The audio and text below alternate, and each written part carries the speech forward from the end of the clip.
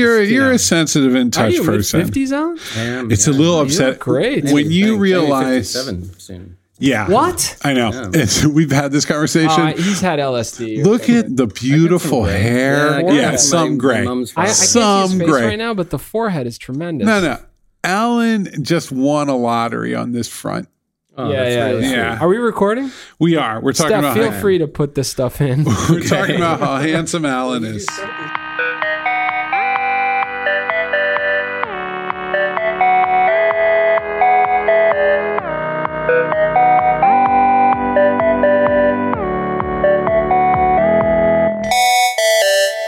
Allan Chochinov, a key person in New York City tech and design for a long, long time.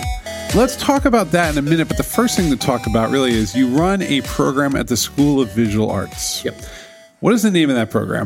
The name is MFA in Products of Design. Okay. Okay. Let's break that down a little bit.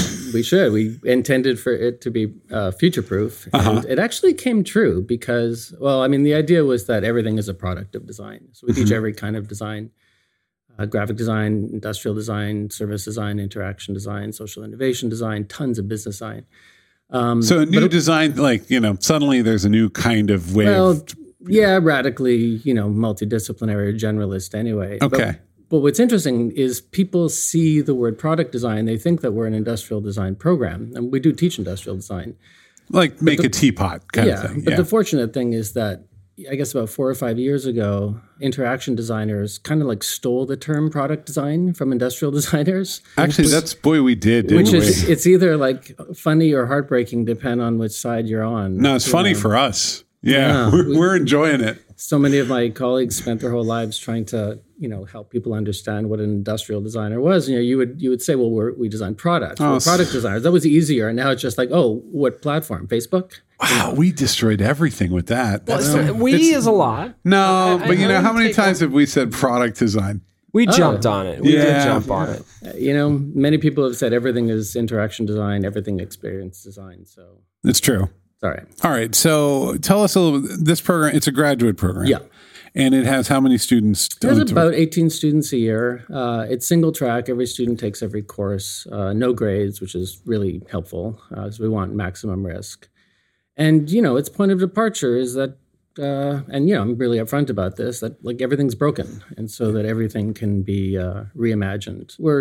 I wouldn't say cynical about best practices, but we're certainly interested in doing things in a way that we haven't gotten good at doing them. You gave me a piece of advice once it was very, very valuable. It was just that there's a real difference between life and school.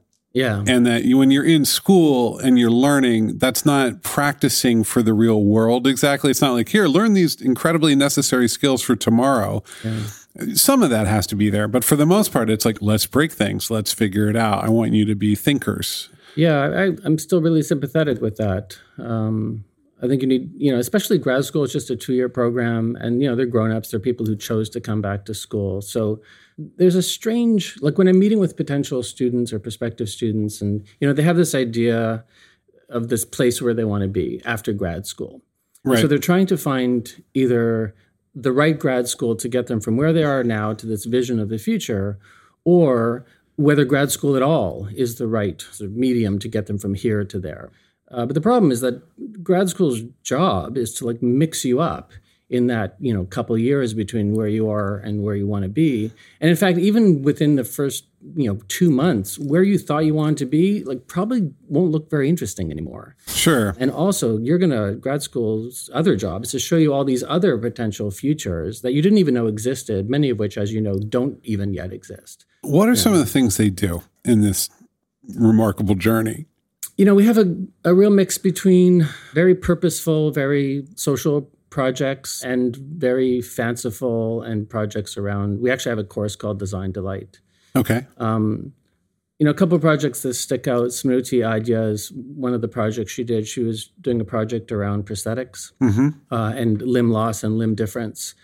And a lot of these theses, they can really turn on one sentence, one of their subject matter experts or one of their user interviews will say something that will change everything. And so she was interviewing a woman who had lost her leg, and she said, late at night, when I have to go to the bathroom, sometimes I crawl to the bathroom because it's just, because it's just so onerous. I don't want to put my legs on. Yeah, sure. And, that's, it really made an impact on Smoothie. And I think like in 1 or 2 days, she just banged out this device. It's on the website, called Swift. And it's essentially just a white tube that can expand a little bit. And you would either print it out at Shapeways, you could, measure and order a size, or maybe there would be several sizes at Amazon. And it's just like this opportunistic limb that you can slip on, not have to crawl to the bathroom, and then return to bed. So those kinds of products are amazing to me because there's like an incredible lots for incredible little.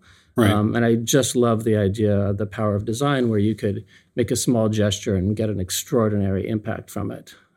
Usually, I think and the visuals are very convincing. I mean, like you should see the work. I mean, oftentimes that when the design group or the design arm of some big company, it's usually driven by markets, right? Mm-hmm. Like it's time for us to have little teeny Bluetooth headphones because Apple came out with little teeny ones. Yep. So go do those, right? And that's not driven by fundamentally a problem. Of course, everyone would like smaller headphones, but really the catalyst proved to be competition. Well, and I'm gonna put my mark on it. And I'm gonna put we gotta have them. Ours will be purple. Yeah, exactly. Which is, and that sits in such stark contrast to what you just described, right? It does. I mean, one of the common denominators, which I actually don't talk and think much about, but for this moment I will, is beauty. I mean, this thing's beautiful. And so there's a whole spectrum of, we could say, purposefulness in design, everything from, what industrial designers would call like skin jobs, like, very styling, take a thing and just, shroud it in something beautiful, or really rethinking the problem. Some of the stuff that you do in reframing, let's say you have a client comes to you and they think that they want something, and, that's good enough to start.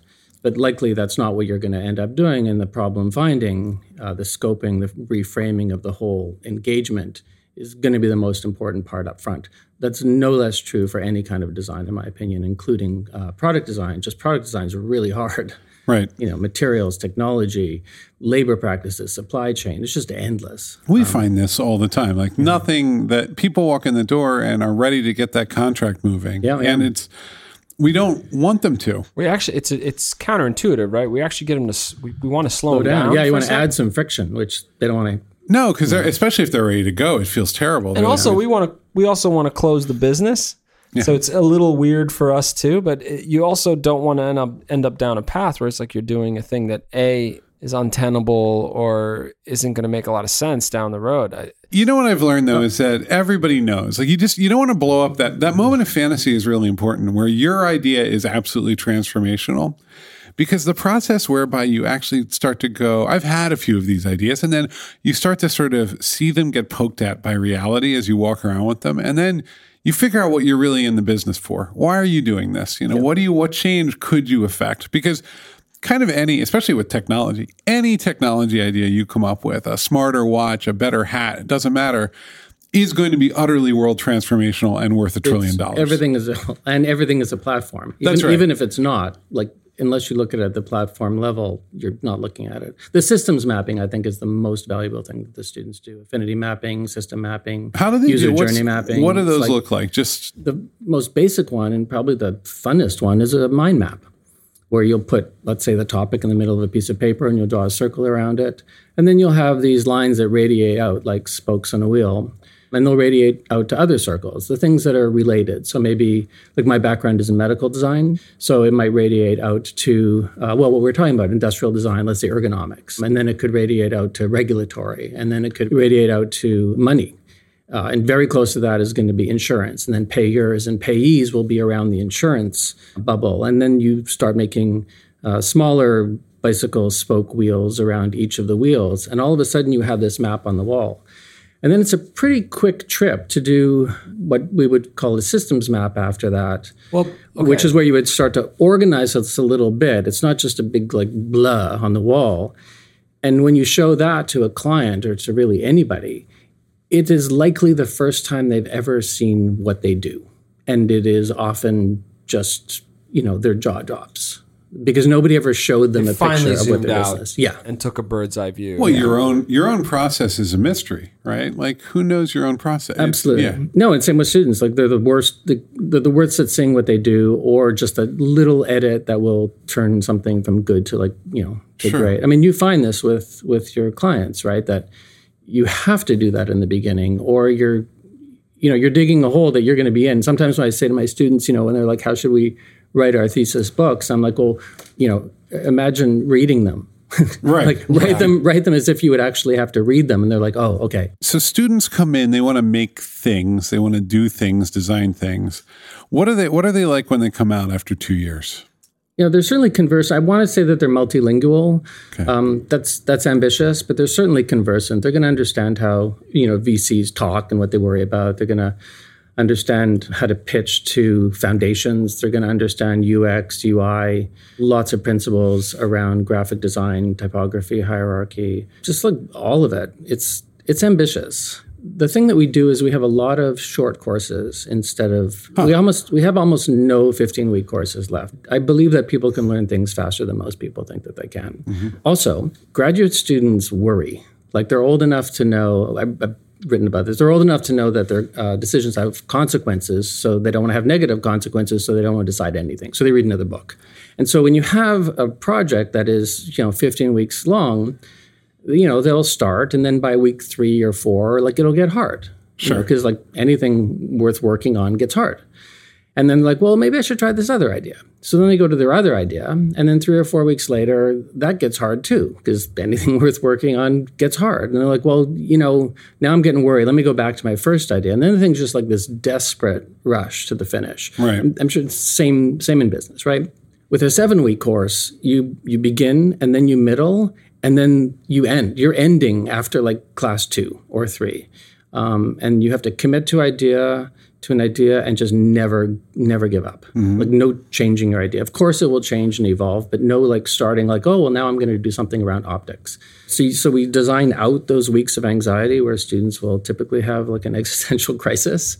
But the best part is if we make a course from 15 weeks to 7 weeks, we have a new 7 weeks now that we can create a new course around. Mm-hmm. And because we're in New York and because a lot of the classes are in the evening, I can get people to say yes to teaching who could normally never say yes to teaching, 15, afternoons. But, Paola Antonelli can give us, 5 evenings a year. Right? That's right. She's exec director of MoMA, right? She's a MoMA, yeah. Okay. She's actually on sabbatical this year. And also, she can kill it in 5 weeks, Sure. Where do they go when they graduate? I thought that it was going to be just entrepreneurship city. Mm-hmm. It was so in the air. I always conceived of it as a leadership program, but I did have an idea that there would be more businesses launched out of it. Mm-hmm. And I think that I was a little naive. I'm Canadian, still Canadian. I've been here for 32 years. It's never going to leave you. I wanted to vote. I mean, it was a drag. Yeah. Oh, you're still a Canadian citizen. Yeah. But residing here in the U.S. Yeah, so I underestimated just the financial burden of this thing. I mean, I was about to make a joke. Is so expensive. You just left them with a debt. Yeah, I know, and they worry about that. $80,000. Start a company. Yeah. Well, and add to that the cost of living and eating, and they're not earning money, right? They don't have jobs while they're in school, so it's the opportunity cost is immense in any event. So they get the jobs at IDEO and Frog and SYP and Johnson & Johnson, lots of really great companies. And then medium and small size consultancies as well. And it's really only in the last couple of years that the students are leaving those, probably their second jobs, right, and starting out on their own. The other thing that I knew but I hadn't internalized is that nobody stays anywhere more than 18 months. So I can calm some students down when they're so worried about picking the right first job kind of thing. And I'm like, don't worry about it so much. You're going to leave. You're going to leave anyway. In a year and 6 months. And this used to be more of an advertising agency model. Mm-hmm. You'd raise your salary by leaving every 16 or 18 months or whatever the convention was. But, creative people are really restless. And they want new challenges. And, school in a way makes that worse because it spoils them with all these fascinating things to do, every day of the week, every week of the 2 years. And then they get somewhere and, also you've just it's given not them inventions time every day. You've given them the leaders of thinking in New York City around the field as their teachers, advisors, and friends. Yeah. Who's doing great work right now? Well, actually, I mean, back to one of my students, Soviet Paul, he's actually turning his thesis into a commercial product. It's called Cath Buddy. It was called Clean Cath. 2 weeks before he came to the grad program, a friend of his was in a car accident and became paralyzed, so sort of back on paralysis.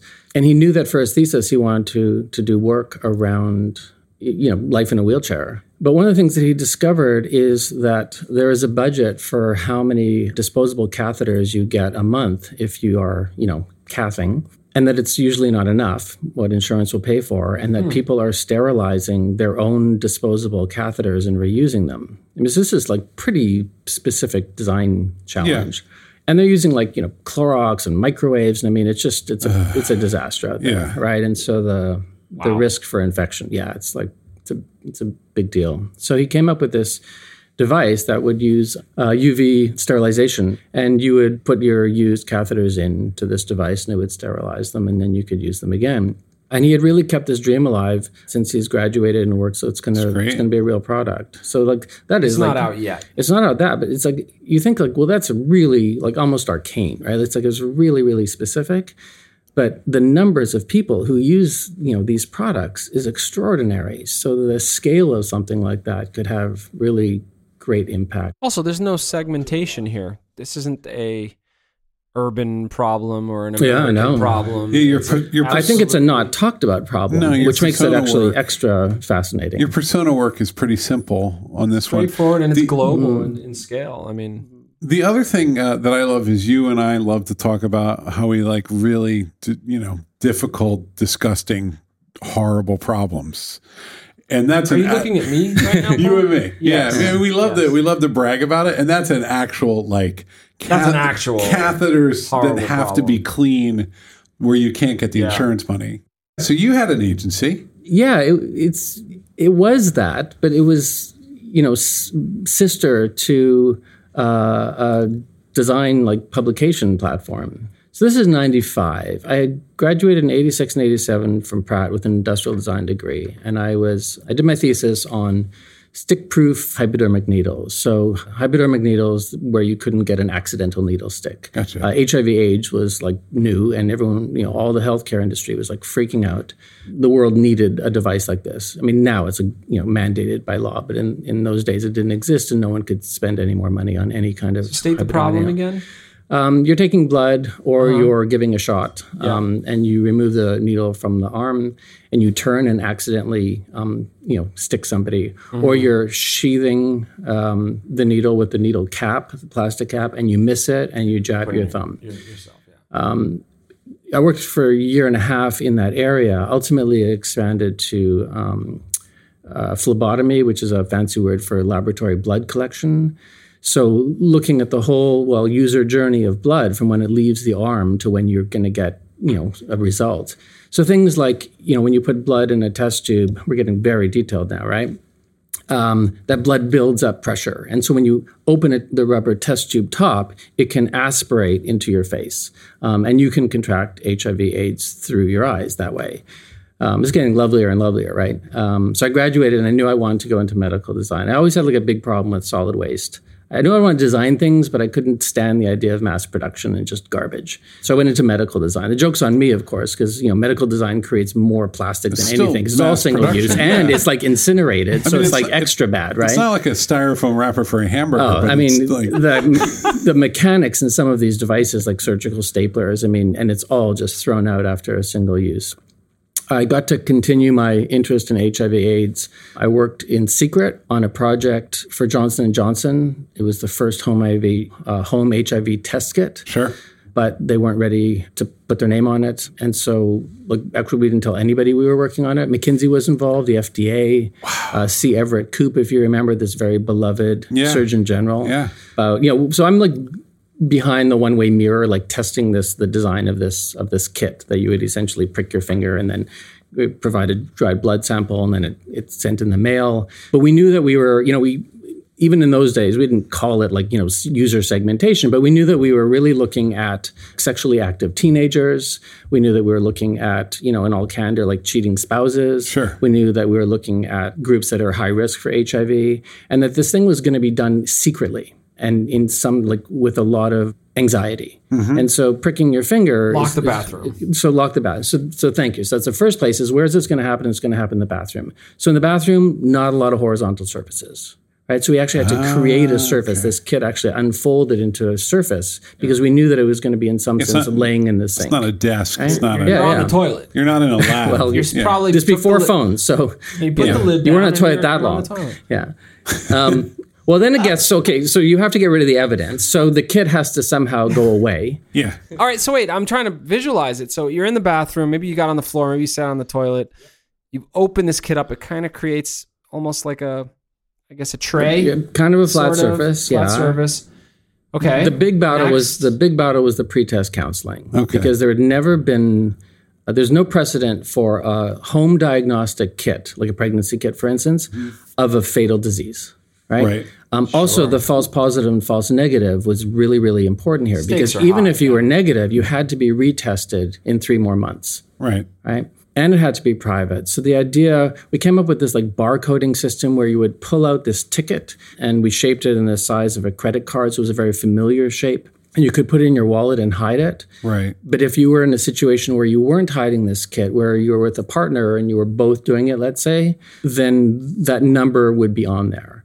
Ultimately, there was a 1-800 number. And the way that it shaked out was that if it was negative, you would get a kind of recording, and if it was positive, you would get a live person. So this is really hard to do, and there were 2 different Lancets in the package because sometimes you miss on the first one, and it really hurts. So even if you miss and you don't get enough blood, you have to do it again, and you're really scared to do it again. Like I'd come home with like these sore fingertips for weeks. Right. Because you have to test this thing constantly. The full user journey, right? So now what happens? It hasn't worked. You take it back to the drugstore and you want a refund. This is supposed to be anonymous, right? There's no name attached to this. You're not registering to do this. So thinking through these just unbelievably complex, thorny user experience there's design blood issues. On stuff. The whole thing is just, back to the pretest counseling, or the no pretest counseling.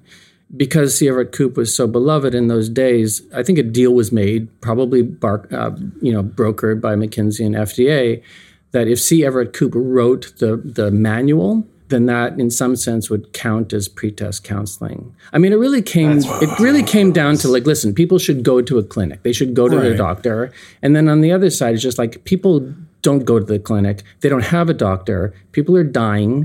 Do you want this kit with a booklet and no pretest counseling in person, or nothing? And so it became this really, it was an extraordinary moment in time. Yeah. So and every one of these was just such an unbelievable design decision. It comes on the market. It's ripped off in 1 day, right? The knockoff, like same form factor, similar graphic identity, basically the same layout. I think it was on the market. J&J's was on the market for, I think, a year or 2 only. They really need a home run with J&J, like just the scale. It's a giant company. Yeah, so they, have to sell a lot of anything, and they'll sink, huge sums of money into R&D for a product, and if it doesn't go, it doesn't go. It's also not something you can market like Q-tips. No, and all of them. I mean, imagine those meetings. Yeah. Right? Well, that's just giant company, too. Like, what are you going to do? You got McKinsey and the FDA in there. It's a tornado. Yeah. And little Allan just trying to do his job. I was just... Anyway, so I started teaching in 1995, and that's where I met Eric Ludlam and Stu Constantine, who are the founders of Core 77. And Pratt was smart enough, for their thesis, they wanted to make a website. So this was like 2 years into the World Wide Web. And that was the year that I started teaching. And Pratt was smart enough to hire them to design the first Pratt.edu website, and gave them a room and a T1 line, which you will appreciate. Yeah, right? And essentially like incubated them when that word wasn't a word yet. Sure. And so in those days, I would teach like a full day, which was amazing. Like 3 hours in the morning, 3 hours in the afternoon, like sophomore ID studio. You could show a film, you could have a discussion, do critiques. It was amazing. So it was a good thing. It was a good thing. That much teaching. Yeah, but I had a lunch hour, and now it's like unimaginable.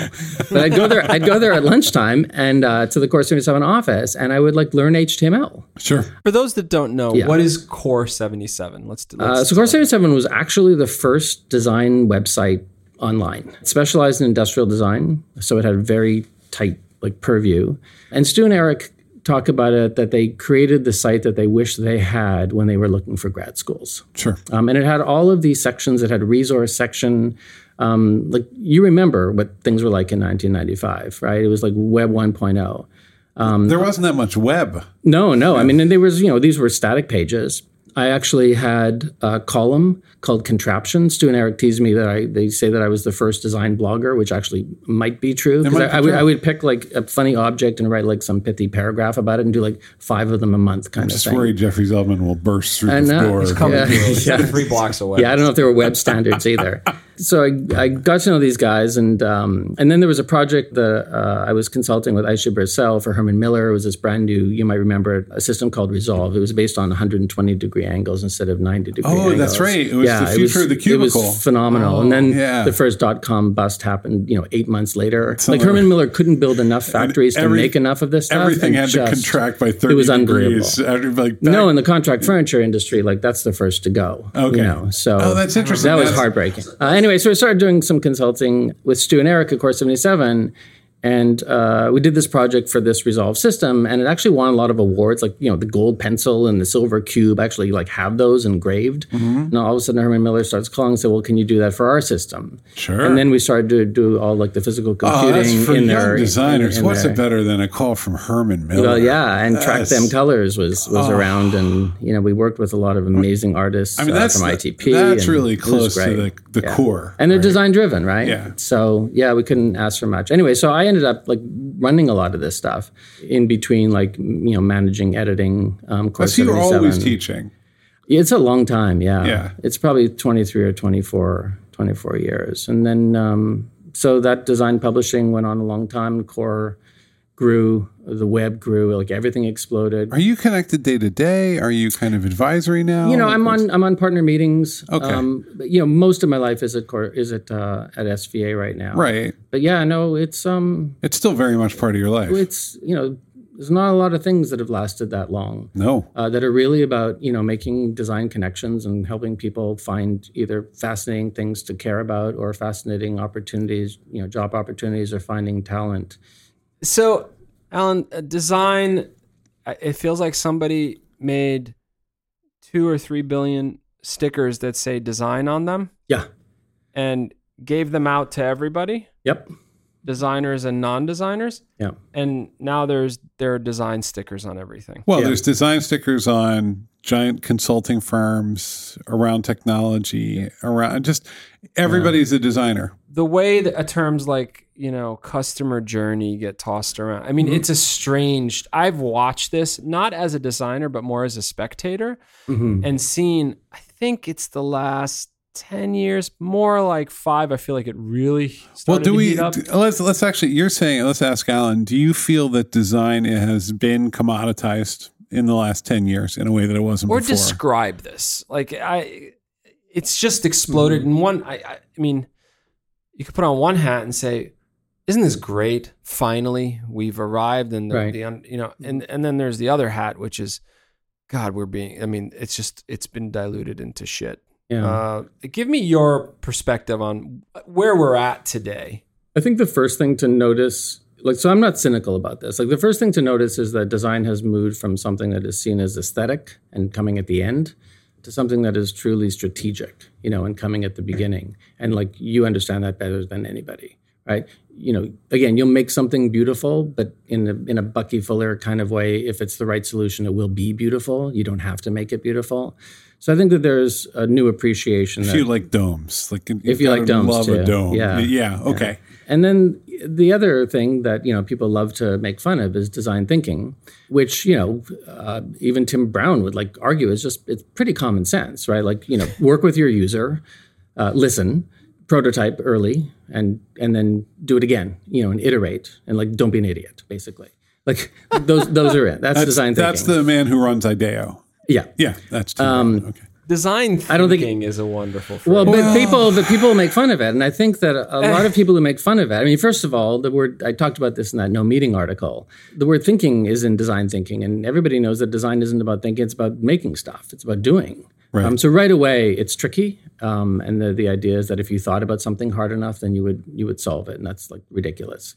I also think that people who criticize design thinking have actually never been in a design thinking workshop. Like I've run one with a bunch of doctors and some managers and med students at Jefferson University just a couple months ago. And it's like they see God. Like they can't believe, they come up to you after and they're like, I can't believe I didn't know about any of this. I can't believe the notion of iteration. I didn't even know that word, for instance.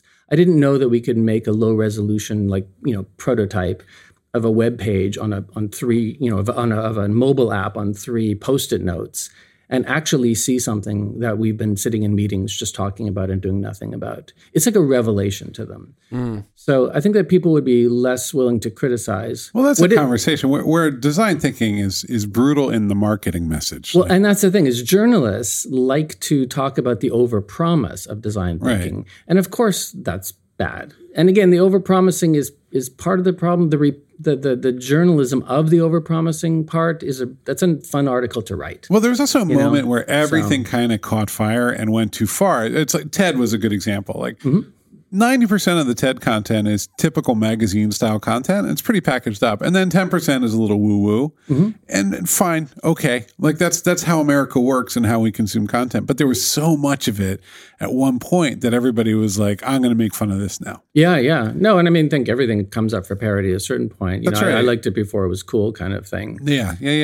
So I see the more people talking or thinking about design as an actual process and not as a thing, as an artifact, like the better. That is it's real value. It's a real value. Thank you. That's real. Especially in a world where, cynically, it's all about extracting value. Like the design process adds value. Right. And the earlier the better. I know Postlight's like super design driven and you have a place, where you understand that everything starts and ends with design. Thank you. You've saved us 30 seconds of marketing. Yeah.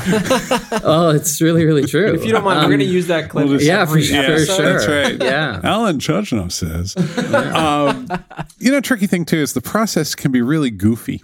And that it's hard to commoditize like goofy thinking and risky. If you're a designer, you have to be comfortable with ambiguity. Yeah. And business is not comfortable with ambiguity. Like they're in the risk reduction business, right? Lawyers too, regulatory too, policy too. One of the ways that I think we're able to get stuff antithetical to a lot of people's Sure.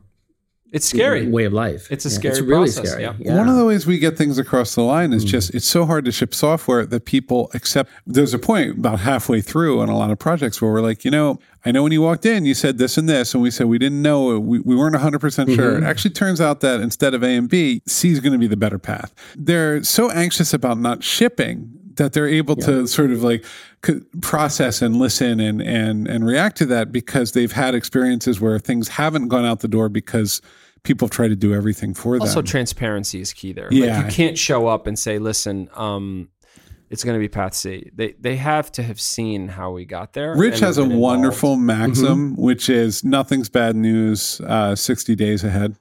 Oh, I love that. Mine is everything's shitty until it's better. Right. Everything's worse until it's better. And if you just keep telling the story and they know that path C is probably going to be our option, but it's 2 months before delivery date, everyone is going to calm down. Well, do you think that scale, like that number 60, changes depending on how, in some sense, in love they are with their own idea before they manage to get to you, to find you? How dug in they are to we know that this is. We destroy the love at outset of engagement. Well, we have very much, we don't report back. We're more like, come on in, come sit at the table. And that virtual table that is Slack today, we don't do the weekly report. We're like, here's what's going on. Come on in. Sometimes they don't do it. They don't come in. And then they just show up and they say, hey, what's going on? And actually, not of the current class. Like we've gotten most of that out of the business. Yep. It's very too much risky. It's very collaborative, and because we want them to, first off, we want to have them in the room as we talk through the problem, because a lot of times they're the domain experts, not us. We're just we're still trying to learn their world. I think appreciation for local knowledge is a nice tenet of design thinking. Absolutely. It's like not everybody, the client isn't an idiot all the time. Exactly. Kind of thing. We are done with that. Like that, when we started this firm, my instinct was the clients were going to show up and they were going to be smarter than they used to be. The consumer of a platform company's services is often a product leader on the other side, and they are experienced, or they Also, the resources for learning what apps and platforms and products and APIs are so much better than they used to be. Mm-hmm. So they come in pretty educated. Well, they also have consumer experiences on their devices that are like, how come our work doesn't work like this? That's right. Like, how come I don't have a dashboard for this for my business, but I do for my jogging? Yeah, my running. Right. So maybe half the battle is done for you. I mean, maybe not half, but at least they understand power of design. They may not understand the actual, plumbing of it. I think it has to do with, and I think you'll see this even right up to big consulting. I mean, the message now is we're going to worry about these problems with you. We're going to work through this. Design is part of the whole story here rather than it's a bolt-on. And we say that. And so when people come to us, they kind of have an idea of how it's going to go, that we're not a just raw engineering shop that is going to take a blueprint and just produce the thing. I just wonder, one of my favorite quotes is Petrula Vrontajka. She's a designer and a teacher in California. She says, I work with my ears. And so I wonder sometimes, what kind of clients come in here where you're mostly listening, and what kind of clients are coming in here where you have to just help them understand who you are, what you believe, the process, the kind of team that you have. Usually when they come here, there is so much bottled up. We go into pure listening mode. Yeah. We don't even want to actually have a dialogue much. We just sort of let them go. Put it out on, let us see the reality of what you're worried about, basically. Exactly. Around about minute 50 of a meeting, I think we should tell them what we do. Seriously. Yeah. We got to let them go and do the thing. And then little by little, we start to get into the conversation. You're going to know pretty quickly whether this person is going to relinquish a lot of that control to allow us to do our thing, or if it's going to be too tight and it's going to not allow this to be a success. And we can see it. Usually in that first or second meeting, you can tell. Yeah, I'm sure you have really good instincts as well. Well, let me ask you the magic wand question. If you had a magic wand, what would you want that person to ask you or to know about you in those initial meetings where they're trying to understand, do I need design? What is design capacity going to do for me? And I mean, sort of where we started about choosing, whether to go to school at all or which school.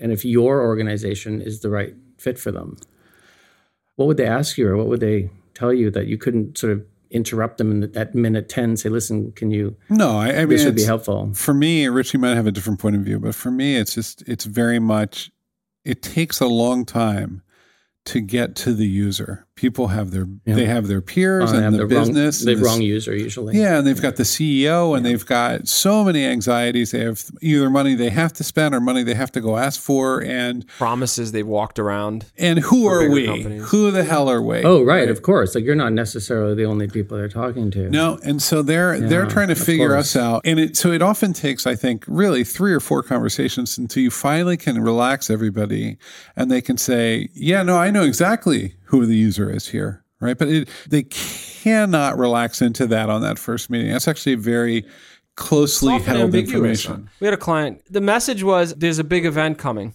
in 90 days, and we want to do a thing so that we make a good impact at the event. Right. Ideas came out you pop the confetti thing. Exhibition design, branding, the whole brand environment. They didn't know. They had ideas. They had sketched stuff out, and they had, what was actually great was they had this time frame, which we were able to use as sort of a forcing function to say, all right, listen, some of these are great, and 3D is awesome. Right, but 90 days is 90 days. We're 90 days away, and your budget's your budget. Exactly. Yeah. That steering process, and then eventually you have to give us the keys, right? We're like, okay, we got to run fast here. I mean, that is the reality. You're going to set up the server. You're going to put it on Rails at that point. Yeah, and you might not get to test it so much. No, that's right. That's right. Because an event doesn't slip. That's the scary part of that. It's just well, if we wait 3 more weeks, it'll be right. No, it won't get better, and we won't fail. We won't let you fail, right. And so we actually have to build that relationship. The good news is that the people who are right over your shoulder watching every little bit, they tend to be super cheap. They don't want to pay. They want to watch you and they want to tell you how to do it, and they're gonna watch every minute. And so by the time we get even to back of envelope, they're gone. You'll know. You know that chart? It's like, design fees, whatever it is, like $500, if I do it, $750 if you watch me do it. Yeah. $1,100, or if you're in the room, That's right. And it just gets more expensive the more, there's a bunch of these things on Instagram. They're pretty great. I'm going to find one and send it to you. It's also, we think about the designers. It's pretty demoralizing if somebody took your hand while it's on the pencil and are just constantly in there. It's very tough. It's not good. It's not good. All right, Allan, what do people do to get in touch with you? I'm not much on Twitter.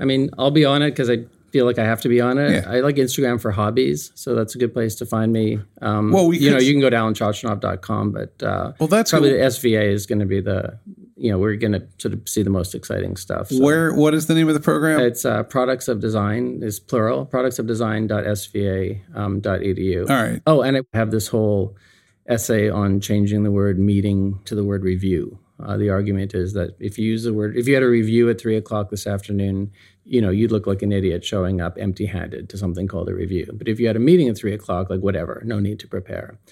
So this idea came up in a staff meeting from Alicia Wessler, our director of operations, and it's like, can we reimagine the word meeting? Could we actually just change it in the department? She said, well, what about the word review? And I was like, that's it. So I went back to my computer and I downloaded an autocorrect Chrome extension, and I made it correct one word. Whenever I typed the word meeting, it would change it to the word review. And then I went into my iOS and did the same thing. And so I spent 7 months not being able to type the word meeting. How'd that go? It was awesome because you type meeting and then it changes it into review, and you're like, oh no, actually we should probably ask people to do something before we take their time and get together. I'm applying this test right now. Yeah. So no, it's not. Don't just bring your ideas. Bring a plan. Anything, any kind of prototype. Yeah. And so one of our faculty, Bill Cromie, actually built a custom extension called No Meeting. So you don't have to type in anything. Web extensions. No, and get this. He came up with this idea to make a Slack bot, which he did, which you can find at this article. So when you type it into Slack, if the No Meeting Slack bot is in there, then the Slack bot will pop up and it says, hey, I noticed you typed the word meeting. Would you like me to change that to the word review so that people always come prepared to future gatherings? Allan. This was great. Yeah, I could listen to stories about medical devices being designed for the rest of my life. Well, thanks for having me. Allan, thanks so much. This has been a thrill. Thank you. Hey, if anybody needs us, hello@postlight.com. That's the email that you could send to, and it would go to me and Rich, and we'll forward it to Allan if you have any questions for him. Yes. Totally. All right, let's get out of here. Let's hang out and talk about medical devices.